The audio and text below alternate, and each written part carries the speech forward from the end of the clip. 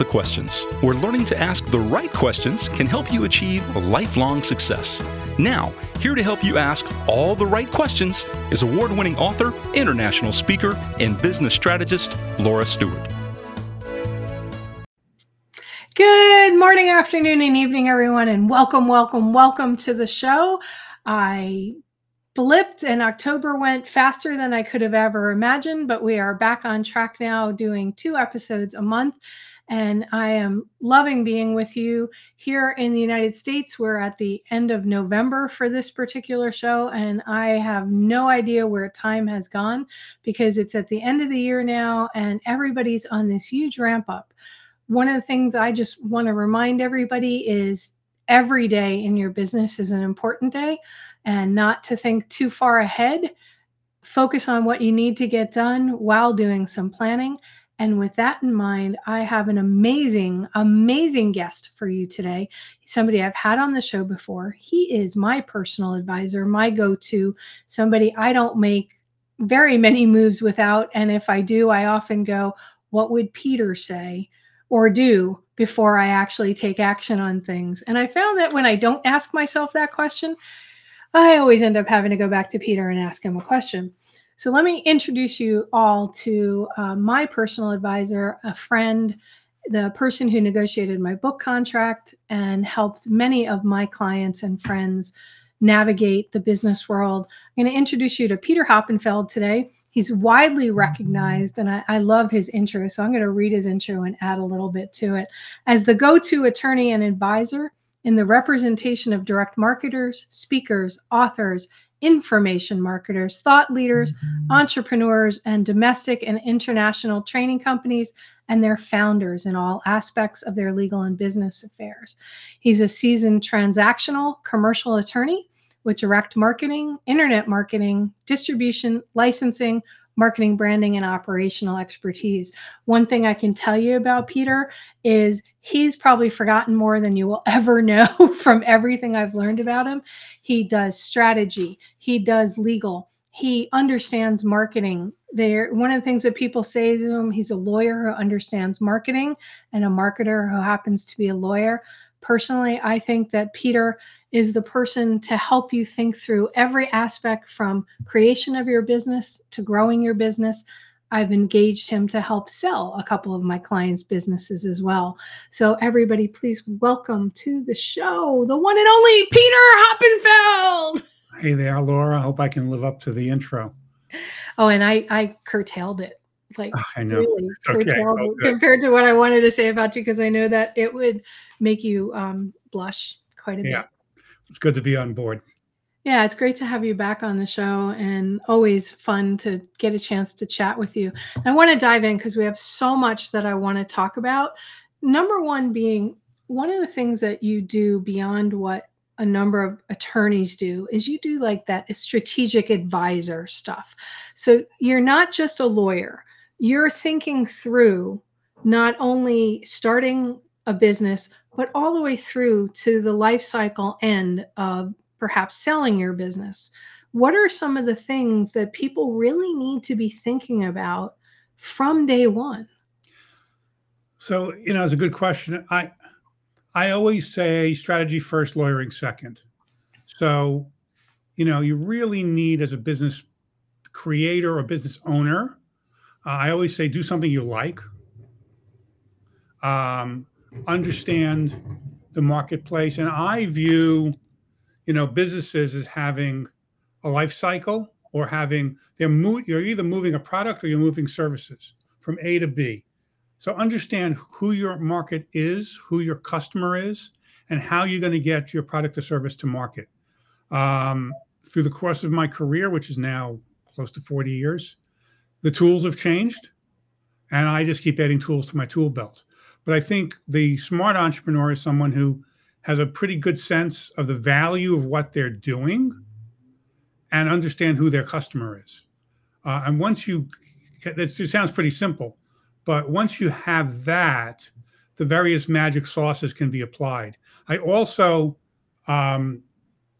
because of the drastic increase in information that entrepreneurs are getting, I mean, it used to be, it would be a trickle of training, and now it's like not a garden hose, it's a fire hose Right. of direction and training and opportunities to learn. And a lot of, experts teaching and consultants consulting, and a lot of rules being thrown at marketers. Like, you have to do A, B, C, and D, and you have to do 1, 2, 3, and 4. And your marketing hero who's now on tour or doing webinars is telling you have to do this, this, and this. And clients come to me, new clients come to me all the time saying, I don't know where to start. Because I'm being bombarded with ideas, and I can't do them. Or so-and-so says I have to do a podcast, but I don't like the way I sound. Or so-and-so says I need to do videos, but I don't want to like the way I look. Or the most successful clients I have are the ones who've been able to take all that advice and mesh together the things they're most comfortable with, or the things they feel they could be most effective with in a unique way. And set your own rules. Certainly learn from the best, but apply it in your own way. And as a result of that, many of my clients become successful, and they become the how-to people teaching people how to do business. But again, the clients who've been my longest term clients, and life cycle of business isn't always a sale. That's rare. The clients that have scaled and grown and been most comfortable and successful have the ones who have kind of forged their own path. Okay, well, in that forging their own path thing, there's always a roller coaster, right? They like you to believe it's always a upward trend. 0 to hero and hero to zero. Yeah. As you're advising them around there, are there ways to help minimize some of that 0 to hero, 0 to zero roller coaster to protect yourself along the way? Things to think about? Well, it's still in the mind of the entrepreneur. So Okay. there are clients and entrepreneurs and people I've observed who rest on their laurels. And once you do that, you're probably destined to fail. It's not like you attain a certain level of success and think you could just ride it out. You can lose track of who your audience is. You can lose track of how you market to them. Certainly, the change and boom of social media and other tech and digital platforms and methods has changed the game completely. A lead generation tool you used yesterday may not work next week. Yeah. A message you used yesterday may blow up tomorrow. The ability for your clients to get value from your product may diminish because you haven't worked on improvement, and you're resting on your laurels that way. So the best way to avoid the roller coaster is to be on top of your game, both in terms of your product and your service, and being in touch with your audience. The other thing that's very important is understanding when, as the founder of a business, when it's time to relinquish some control, and when you're no longer equipped to run a business of the size you've built. So it's one thing, and it's a big accomplishment to build $1 million business. People may poo-poo that. It's hard. But what's even harder is to go from 1 million to 5, and 5 million to 10, and 10 to 50 or more. And the most successful situations I've been involved with were with CEO founders who reached a point saying, I don't have the ability to manage this in the way I did when it was out of my den, and have the guts to relinquish some control to a more professional leader, or have said, I need to learn how to do X, Y, and Z. Right. I have a friend recently who I was talking to, and he said, I don't understand why I'm not going anywhere. And we talked about that. He was at that 1 to 2 million level, and he'd been there for about 10 years. And he decided that he needed to bring somebody else in to run the company. And now he's a $12 million company. Bringing somebody in, since you raised this point, I would imagine that there's a lot of questions you need to be asking yourself and that other person to make sure that because you could nosedive with. But remember, let's talk about the phrase, bring someone in. Don't give away equity, people. Okay. Equity is the golden egg. It's not something to be bartered. It's not something to be handed out like candy. The dot-com boom 20 years ago kind of made the whole idea of equity as being like, pocket change. But that's ownership, and it's forever. So don't give away equity. That's number one. Number two, please, ladies and gentlemen, avoid the word partner. A partner is the most dangerous type of business relationship you could ever have. And a lot of people use it just as a descriptive of a business colleague, and they think it appears to give more clout. Here's my marketing partner. When you say someone's your partner, you're responsible for their actions. Okay, without limitation. So that guy you said was your partner in a meeting yesterday now goes to Japan and makes a representation on behalf of your company, and you're responsible. So, I mean, you may have heard this story, Laura. I once had this conversation with a soon-to-be new client at the time who kept using the phrase partner in the conversation. And I explained why it was a problem. And they said, I'll tell you what, every time you use the word partner, you owe me $100. He said, deal.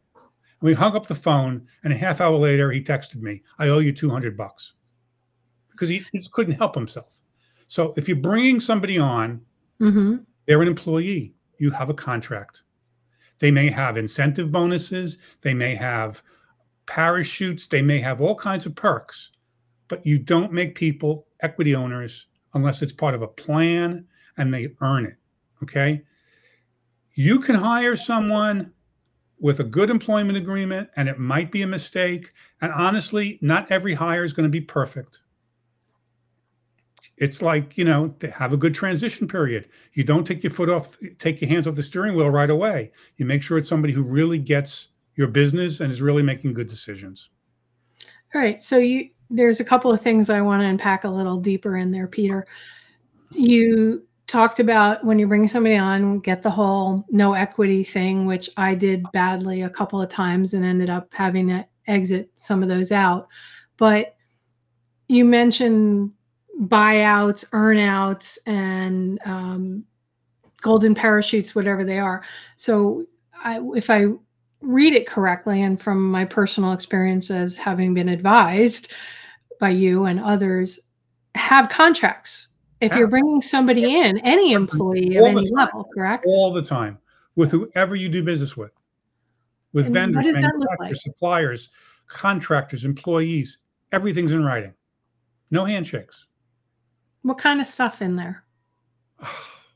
I know this is a huge thing and they need to bring somebody in, but what are some things they need to be looking at their existing contracts if they have them? I know the get out of the company clause, right? Well, I mean, you want to be very clear about who's doing what to whom and for how much money. Okay. What are the terms and conditions about that? If content is being created, who owns it? If materials being licensed, what are the terms? Or if a product, the rights to a product are being licensed, what are the terms? For how long? How do you get out of the deal? When I'm working with many of my clients, I just have a blanket rule. We can terminate on X days notice, period. A lot of agencies in the media world want to get 6-month, 10-month, 12-month commitments. Nonsense. Earn your keep. And confidentiality is important. Non-solicitation of customers or contractors or employees is important. Each different kind of agreement has different pressure points, but you want to be clear and unequivocal about the core pieces of the deal. Okay. That I know from having had multiple partnerships that the out clauses and who owns what and the non-solicitation is important. But Absolutely. Yet so many people still are like, no, we get along really well. I don't need contracts. Everything's going to be really good and rosy. We bring a contract in. We're just setting ourselves up for nastiness. That's just actually just symptomatic of an amateur. Okay. And actually, from my experience, it's just the opposite. I think people respect the need for contractual terms, and they understand that you may have a long-term relationship with someone, and that business could be bought or sold, and you want to make sure that that deal is memorialized for as long as it runs. So, the next owner doesn't know anything about your handshake. So have that in your contract. Everything in writing. Okay. And if somebody pushes back, don't do business with them. In my mind, it's the sign of someone who's not serious. Contracts don't mess up relationships. People mess up relationships. Exactly. Yeah. Exactly. Okay. All right. So that leads into the other part I wanted to unpack, where you said don't use the term partner. Yeah. That term partner nowadays is being bandied about left and right. My influencer partner, my marketing partner, my in the tech world, these are my cybersecurity partners. Eh, how do you reframe that in a way that doesn't use the word partner, but is letting somebody know that here's my go-to person that I prefer to bring in on these kind of deals? So you use terms like expert, vendor, contractor. Okay. There are various ways to talk about it, but the phrase partner, and I might be a little bit too much of a stickler on this, but I've seen it be a problem. Partner connotes a business relationship that is unprotected in like a LLC or a corporation could be. Okay. And I think it's something to avoid. It also connotes that people have the ability to bind you to a deal, which, to make an agreement with someone and they come back to you and say, well, your partner agreed. Well, that's not good enough. So Okay. I tend to try to train my clients to avoid it. All right. Now, I'm kind of back in the tech world. I'm working with one of my friends in her company Mhm. doing business strategy and channel stuff and everything. And there's this big shift in that world around cybersecurity and partnering, that here's my cybersecurity partner. Resource, Say that again. resource, Resource. Okay. expert, vendor. Okay. Now, in some of these cases, those companies are the ones actually handling anything that happens cybersecurity wise. What Okay. are things that you need to think about, whether it's in a tech company or any business, if in your business that person you hand off Well, and there's a it's like delineation? any other contractor or a vendor relationship. I mean, every modern business right now has companies supporting various elements of their business, whether it's a manufacturer, whether it's a personal placement company, whether it's a website designer or a graphic designer or an ad agency or a media buyer Copywriter. or a copywriter, exactly, or a podcast recording company or a host. Everybody is building their businesses based upon using third parties. This is no different. Okay. Now, the key on cybersecurity, as an example, is making sure that their expertise matches your business and the data you're collecting and the activities you're doing. So there has to mesh the tech side of your business with the cybersecurity consultant, so that they can actually are the right party for the type of business you run. I have some clients who are very heavy with huge email lists, others with tech, algorithms, others with patented, procedures or processes, others with gathering demographic data off of marketing campaigns.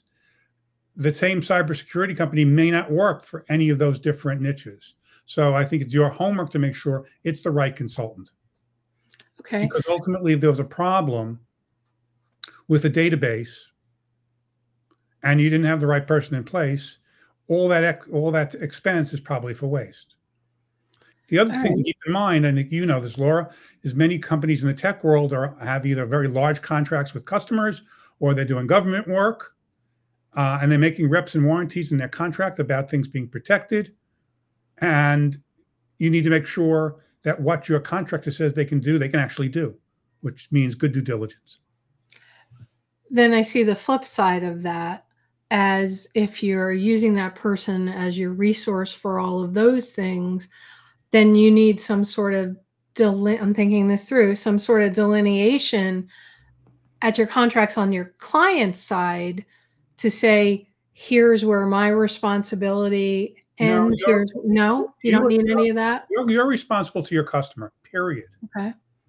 Your vendor is being subcontracted. Ultimately, the entrepreneur, that entrepreneurial business is on the front line of liability. So you must have a contract with that cybersecurity expert, just like any other vendor that covers that pure situation. So there's appropriate reps and warranties by the cybersecurity company. They have the correct insurance to protect you. And if they mess up, you pass the liability to them. But the company's always primarily liable. I'm selling my service. I'm saying it's secure. The security is being done by a third party, but the customer's going to come to me if there's a screw up. And I need to be able to go to the cybersecurity vendor and say, no, no, no, you made the mistake. You said you could do this, or you did it wrong, and they back you up. So there's no way of limiting your liability in the eyes of your end user client? You can try, but that's not what they're hiring you for. Right? Okay. All right, because I think of all these breaches and all that other stuff that's been happening lately, especially around PCI, the credit card processing and things like that. And a lot of times you're using software to run your business and that company gets breached and your end client comes to you. How do you help yourself through situations like that? Is there any way, Peter? Well, the company itself should have insurance, and the company itself is on the front line and should have indemnity by the cybersecurity company, which itself should have insurance. But you're always on the front line in the product or service you sell to your customers. Okay. So protect yourself as best you can. And make sure your vendors can actually do what they say they do. Okay. And make sure that you're protected inside your contracts with them. Absolutely. If something goes wrong, right. They accept a responsibility for the downstream impacts. Yes. So if your end user company goes out of business because some hack came through them somehow, we see this a lot in the tech world, sadly, lately, because ransomware as a service is real. Yeah. So things can happen. Okay, that's really good food for thought, Peter. The whole idea that using the word partner can have repercussions beyond how you think it means. Right. I don't think everybody here wants to pay you $200 every time they say it, but I'm all for that. Hey, cool. I'll give you my paper. All right. So then let's go a little deeper in this conversation, because a lot of your clients are people who do a lot of marketing and business via the web, right? So they have products or services that influencers pick up. Like we can use the example of the Kardashians or God, I'm blanking on some of the names of the people who there's one now for the thing where it gets rid of the belly fat, right? They've got all these supposed internet influencers that are promoting it, showing they got the services for free or whatever, and they're talking about it. Everybody seems to think, and I know this with a lot of authors as well, that if they get some celebrity to talk about their book or their product, that it's going to launch, like getting on Oprah's favorite list. What are things you need to think about before you start bringing in or considering working with an influencer or a micro-influencer? Influencer marketing works. The question is, what type of influencer are you talking about? Is it relevant to your product? Okay. And it's used quite a lot in terms of digital marketing campaigns, period. It is prolific. There's nothing bad about it. The Federal Trade Commission makes it clear that if you have an influencer promoting a product, if they're being compensated, even if they're given products for free, they must say that they are a paid endorser. That's number one.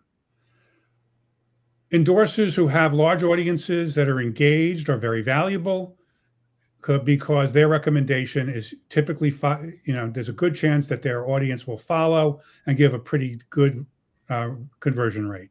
Okay. But by the same token, for example, I have clients, a couple of clients with millions of followers on Instagram, but I could get the same impact with 20 clients, with 20 influencers with 10,000 rabid fans each, because it's about engagement and it's about trusted authorities who, if amenable to you or relevant or consistent with your brand, can be very, very effective. And this runs the gamut from health and wellness to personal finance to financial publishers to consumer products. A trusted endorser, a person trusted by their audience, can be a very effective marketing tool or piece of a marketing campaign. And it's very, very, very, very, very common. There are full large agencies around just to provide influencers. Really? They just, all they do is set you up, you pay them a fee and they put in the influencers. Well, they'll give you a panel of influencers that could be amenable or good for your product. Absolutely. And they, guessing those are all fee-based, fee-driven. Yeah. Yes. Versus a random somebody read your book or tried your product. Just somebody read your book is not going to per se move the needle. That might be a review or a testimonial that somebody could use on their own website or as part of their marketing. But the real effective digital campaigns these days are either a entrepreneur who has visibility themselves, has built a huge platform, and has a built-in community that recognize them for their expertise, and now maybe they have a book or a product or a service that they're promoting to their community, or relevant influencers that make sense to the brand. Okay. So then define for me the difference between an influencer arrangement and an affiliate arrangement. So affiliate marketing tends to be email-based. Influencer marketing tends to be digital. Okay. On social media. So an affiliate email relationship, there are massive networks of affiliate marketers. There are people with large lists who will, mail for someone else for a fee or for a piece or for commission. You have a message that you have, or a funnel that you can prove sells and converts. Okay. Let's say you're selling, a supplement of some sort, or you're selling software or an app, and you can show that X% of messages that go out result in a sale. It shows that it's attractive and there's money to be made. You go to an affiliate network that may have a conglomerate of 100 different emails, people or companies with email lists who will mail that offer for a fee. So you could be effectively walking into millions and millions of active email names, of which emails will go out preferably with your content and your messaging. That'll be tracked with a pixel or a cookie or a dedicated link that measures the effectiveness of the campaign, and we're able to allocate sales to a particular affiliate who gets paid.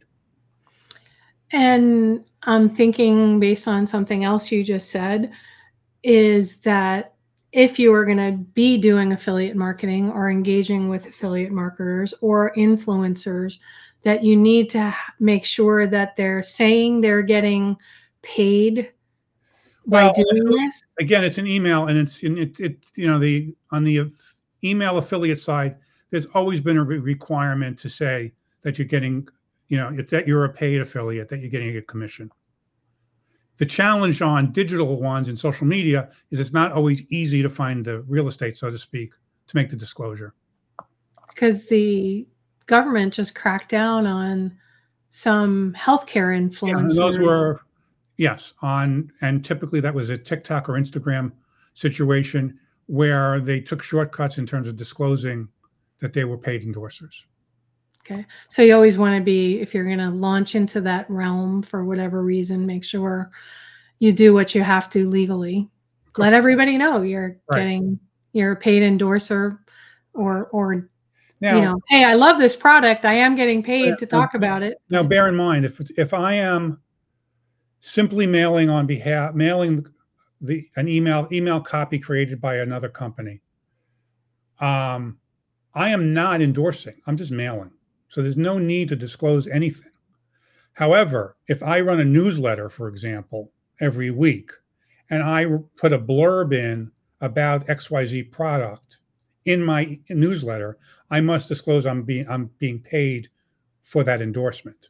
But Okay.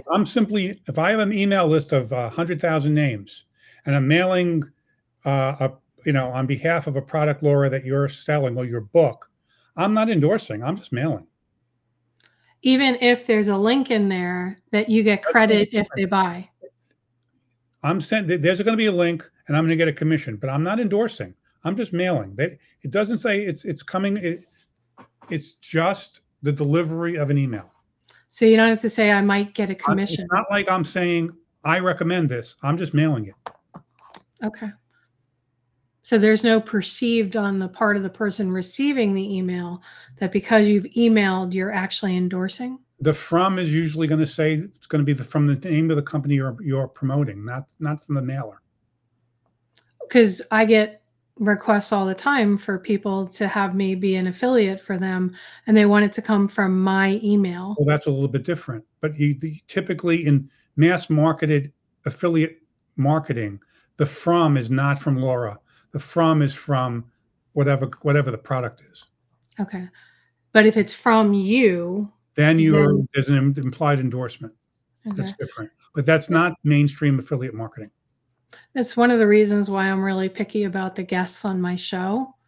And I get solicited all the time to have people on my show. And I'm like, if you're on my show, it's sort of a tacit, in some way, endorsement of what you're talking about. So if somebody's going to be selling something, I try to check them out in advance to make sure that my name's not getting attached to, as best you can. I think that's a good practice. It's not there. Okay. So taking all of those things into account, Peter, and the way the world's changing and growing, what are some trends that you're seeing happening with how the digital delivery of products and services and marketing and legal ramifications, because there's now a more global potential opportunity for your products versus just local? Like when you just did local marketing, you went to your chamber of commerce and all that. So there's more of a global digital impact. Are you seeing some trends going on? Well, I mean, digital and internet marketing has been, proliferating for, I tend to place 2008 as the real launch point. Right. When when the banking system took its hit and we had a real estate crisis. I think, this has been global. We've moved from Madison Avenue to Main Street now to global, reach it for, 15, 20 years. But we've even gone beyond that now because of technology. We're able to target in a way that, puts you from Main Street to, people's bedrooms. You can pick out the eyeball, the avatar of your buyer or your lead in such detail that, business, really successful marketing funnels are demographically driven down to quite the minutia in terms of interests of who your potential buyers are. So if anything, the privacy issues are certainly a concern. Some of the other, regulatory stuff is just tracking, is just the end result of volume and the number of messaging and the number of marketers that are, out there. Okay. A lot of stuff I see from the Federal Trade Commission I saw 20 years ago. People tend, the people tend to be making the same mistakes or trying the same scams, just the technology is different. But, the digital marketing tools are quite remarkable and getting more remarkable. And with the advent of AI, AI has been used for years in terms of building audiences. That's nothing new. Clients have been working with avatars and in terms to build media buying campaigns to target the demographic down to the minutia that they want to have the greater likelihood of getting a buyer. It's been going on for a long time. AI as a content creation tool is another matter. Some applications are pretty remarkable. Other ones are really scary, but I don't think they replace a human copywriter. I read copy every day. I can tell. If you're using AI to copyright, responsibility of you before you publish, making sure factual or not. Well, you're always putting in the prompts, Laura. Okay. AI is only as good as the prompt. So that's why there's new jobs called prompt engineers. Yeah, they make a lot of money too. Yeah, they do. They do. And there's good utility and bad utility for it. I read copy every day. I know, in certain circumstances for long form like SEO articles, ChatGPT works wonderfully. When it comes to being persuasive stuff, I sometimes push back and say, this doesn't sound like your voice. Doesn't sound like the product's brand. But we'll see. And yet people seem to think it's the be all and end all, and it will put everybody out of business. You have to actually experience it to make that kind of determination. A lot of it's been used for a long time. A lot of app development, ultimately at its core, is an AI, function. So what do you think has caused this media uproar over it? And now it's so top of mind with ChatGPT coming out. It's just more readily available to the general public. I mean, Microsoft is adding AI to Word.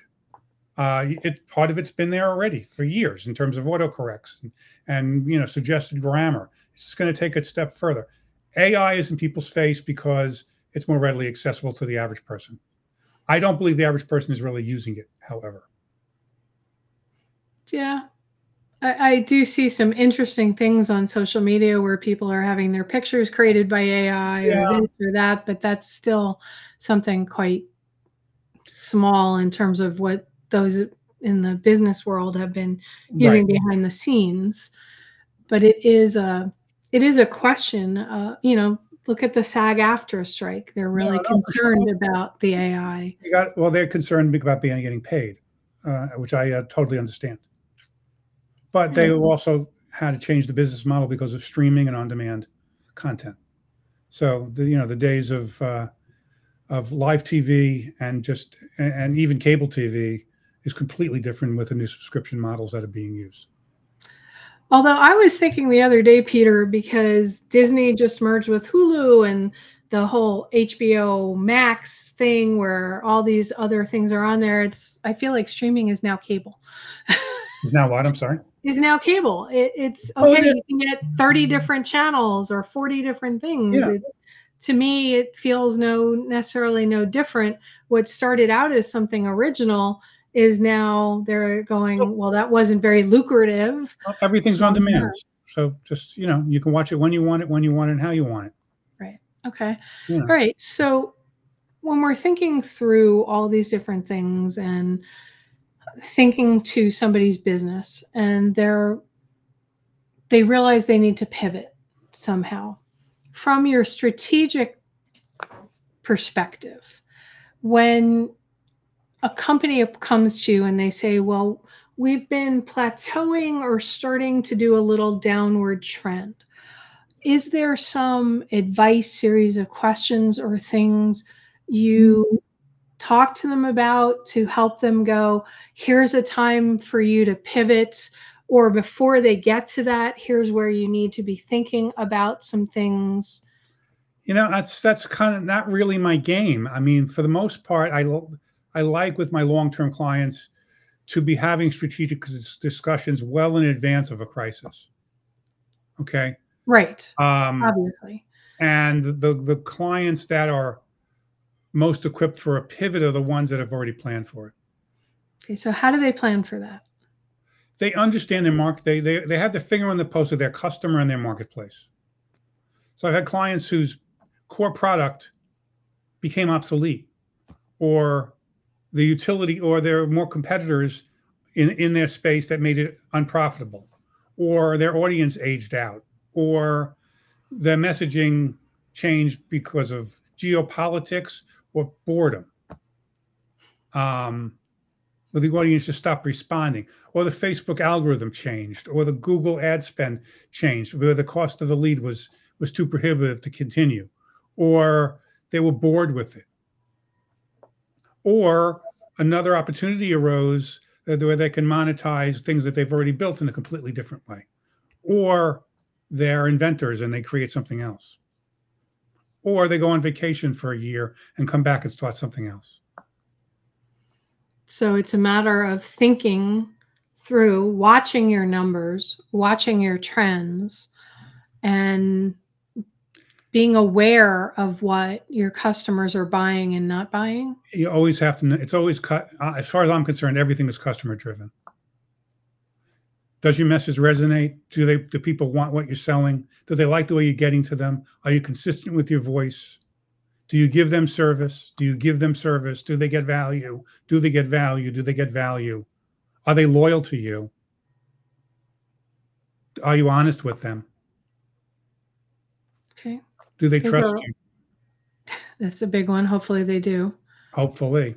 But that can change really dramatically.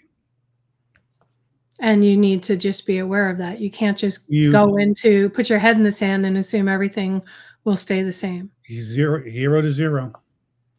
Do you recommend looking at things monthly, quarterly, weekly?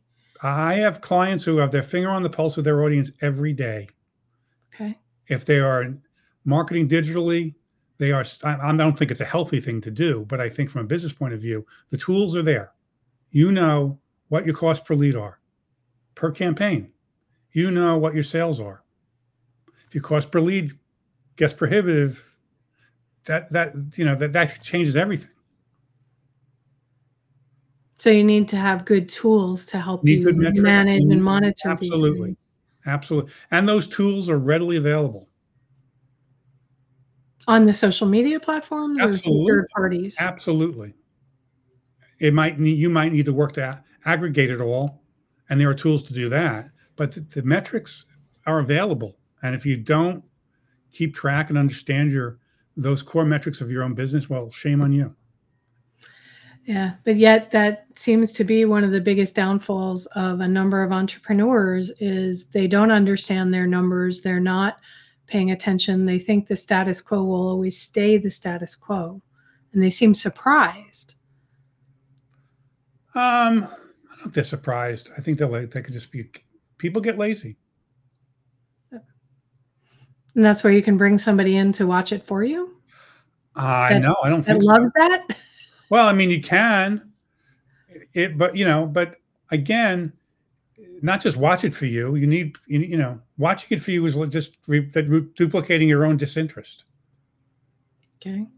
So instead of watching it, they need to be informing, a vibrant staff that can work with a business is a living thing. Okay. If you get bored with it or it's beyond your own capabilities as a founder, you need a team that can build, that can maintain and grow and build. If not, it's time to exit. If not, it will exit itself. The thought, the sale of a business is a rare thing. Yeah.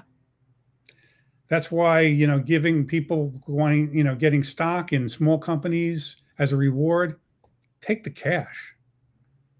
Okay. It's a rare thing. Or the entrepreneur who looks at, watches the business channels or reads the business papers and thinks that their medium-sized business should be getting X times EBITDA upon sale are delusional. Multiples don't work for small and medium-sized companies. A company will be sold if there's a buyer willing to pay you what you're willing to take. Period. Yeah, it doesn't matter what one person sold at. That doesn't mean your business is going to sell at that. In small and medium-sized businesses, that's irrelevant. What are you willing to accept, and what's somebody willing to buy it for? Period. It's not like the real estate market where you can have a comp on the house down the street. There are no comps and no standards. Yes, as you start getting public companies, you could say in this niche industry, the typical sale was X times EBITDA. Fine. But that is the rare occasion for the small and medium-sized business. That's a really, really good point. I have a friend who went to sell their company, and it was a $3 million company, but they had no recurring revenue. And they got an offer of $20,000 to buy their business. They're just buying a customer list. Yeah, that's what they said. We're buying your customer list. That's right. You don't even have contracts in place that guarantee these customers will stay. So it's not a $3 million company because there's no guarantee you're going to sell enough product in that year with recurring. And another one had a $1 million business, and they got $450,000 for theirs because of the way the numbers ran in the contracts. So these are really, really good points, Peter. Want to start wrapping up, and it's funny, some people are on LinkedIn and they've made a couple comments, and one of them, Marion Bartson, said, "You've always said such great things about Peter." Oh, well. So you can tell I talk about you all the time to friends and people on social. Any last thoughts that you want to leave my listeners to? A lot of them are starting companies. They have existing companies. They're pivoting from more traditional marketing to digital marketing. Well, digital marketing is traditional marketing now.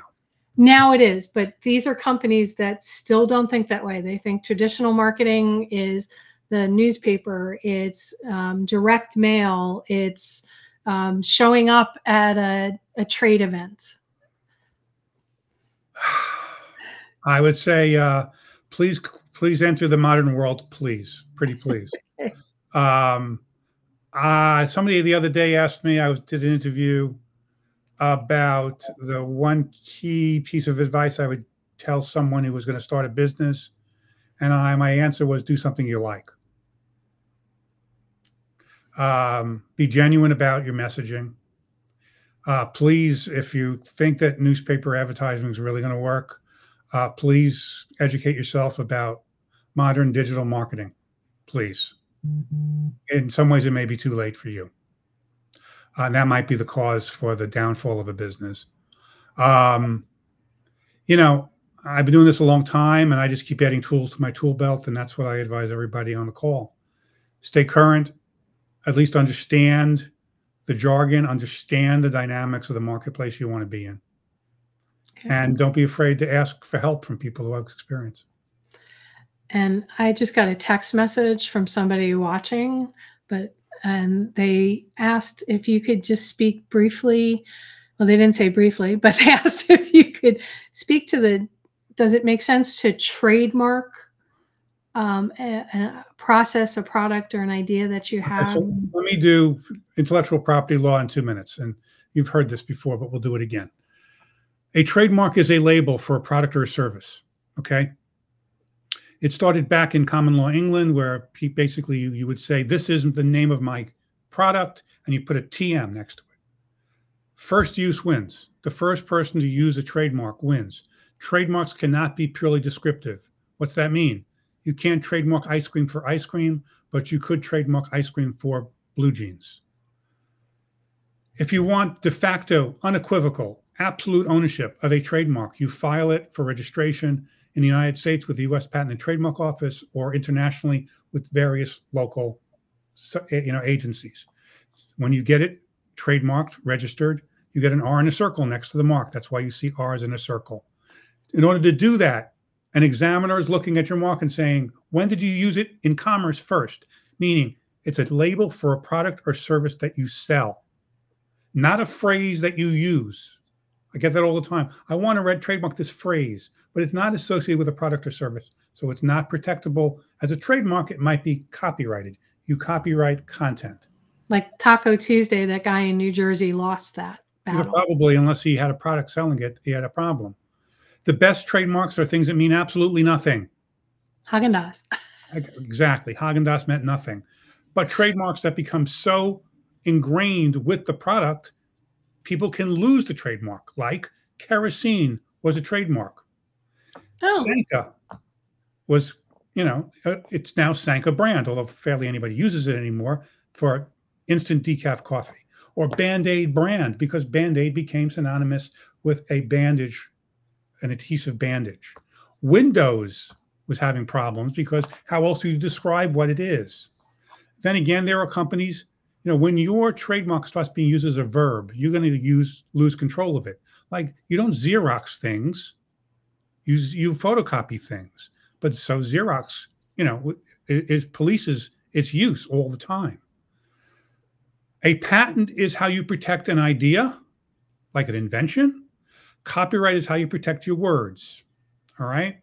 That is IP in 2 minutes. That's perfect. Thank you. Right. But if you don't want people to copy your name, you don't want there to be confusion. Having the URL doesn't do anything. Get that all the time. It's just an address. You should do a search before you start investing in a product that you put a name on. Anyone who doesn't do a trademark search in advance of launching a product is going to lose money. And that's just a matter of Googling whatever. No, not just Googling. It's seek out a good patent and trademark attorney, let them do a trademark search. That search is the U.S. Patent and Trademark Office, as well as state databases all around the country. First use wins. You may have a great name, but a little old lady in Omaha has been using it for 30 years, and she's not online. She wins. If she chooses to go after you. And it happens. Okay. And they just texted me great feedback. Thank you very much. You're welcome. I love it when people are watching the show live and they come up with these questions that we can ask the experts that I have on the show. So Thank you, Peter, very much for being here with me again today. You always get me thinking and my listeners thinking in ways that they weren't before, which is what it's all about, right? Because it's all about the questions. It's all about the questions. I want to thank you so much. And your website for people to find out more about you, I put it as peterhoppenfeld.com. So they can always go there, find out more about you, and reach out to you. Absolutely. There's a contact form on there. I think there is. It's phoppenfeld@gmail.com. Okay, so phoppenfeld@gmail.com. You gotcha. Great. I am on LinkedIn. You can send a message there. And I'd be glad to, interact with anybody on the call. That's great, Peter. I always appreciate whenever I send somebody your way and your willingness to chat with them and push them forward, including me, always kicking my ass. Yeah. All right. Thank you again, Peter. My pleasure. Thanks for having me.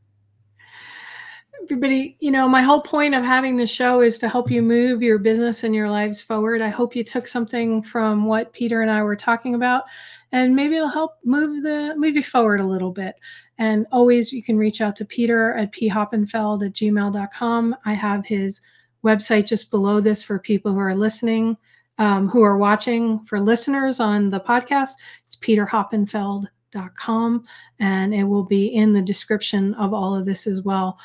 At the end of the day, it's your business. You need to decide what you do, but I hope that this helps you move a little bit with understanding some of the decisions you need to make in your business. Have a great day, everybody. And remember, the right question. You've been listening to It's All About the Questions, starring Laura Stewart. Connect with Laura at it'sallaboutthequestions.com and download a free workbook that will help you ask better questions starting today.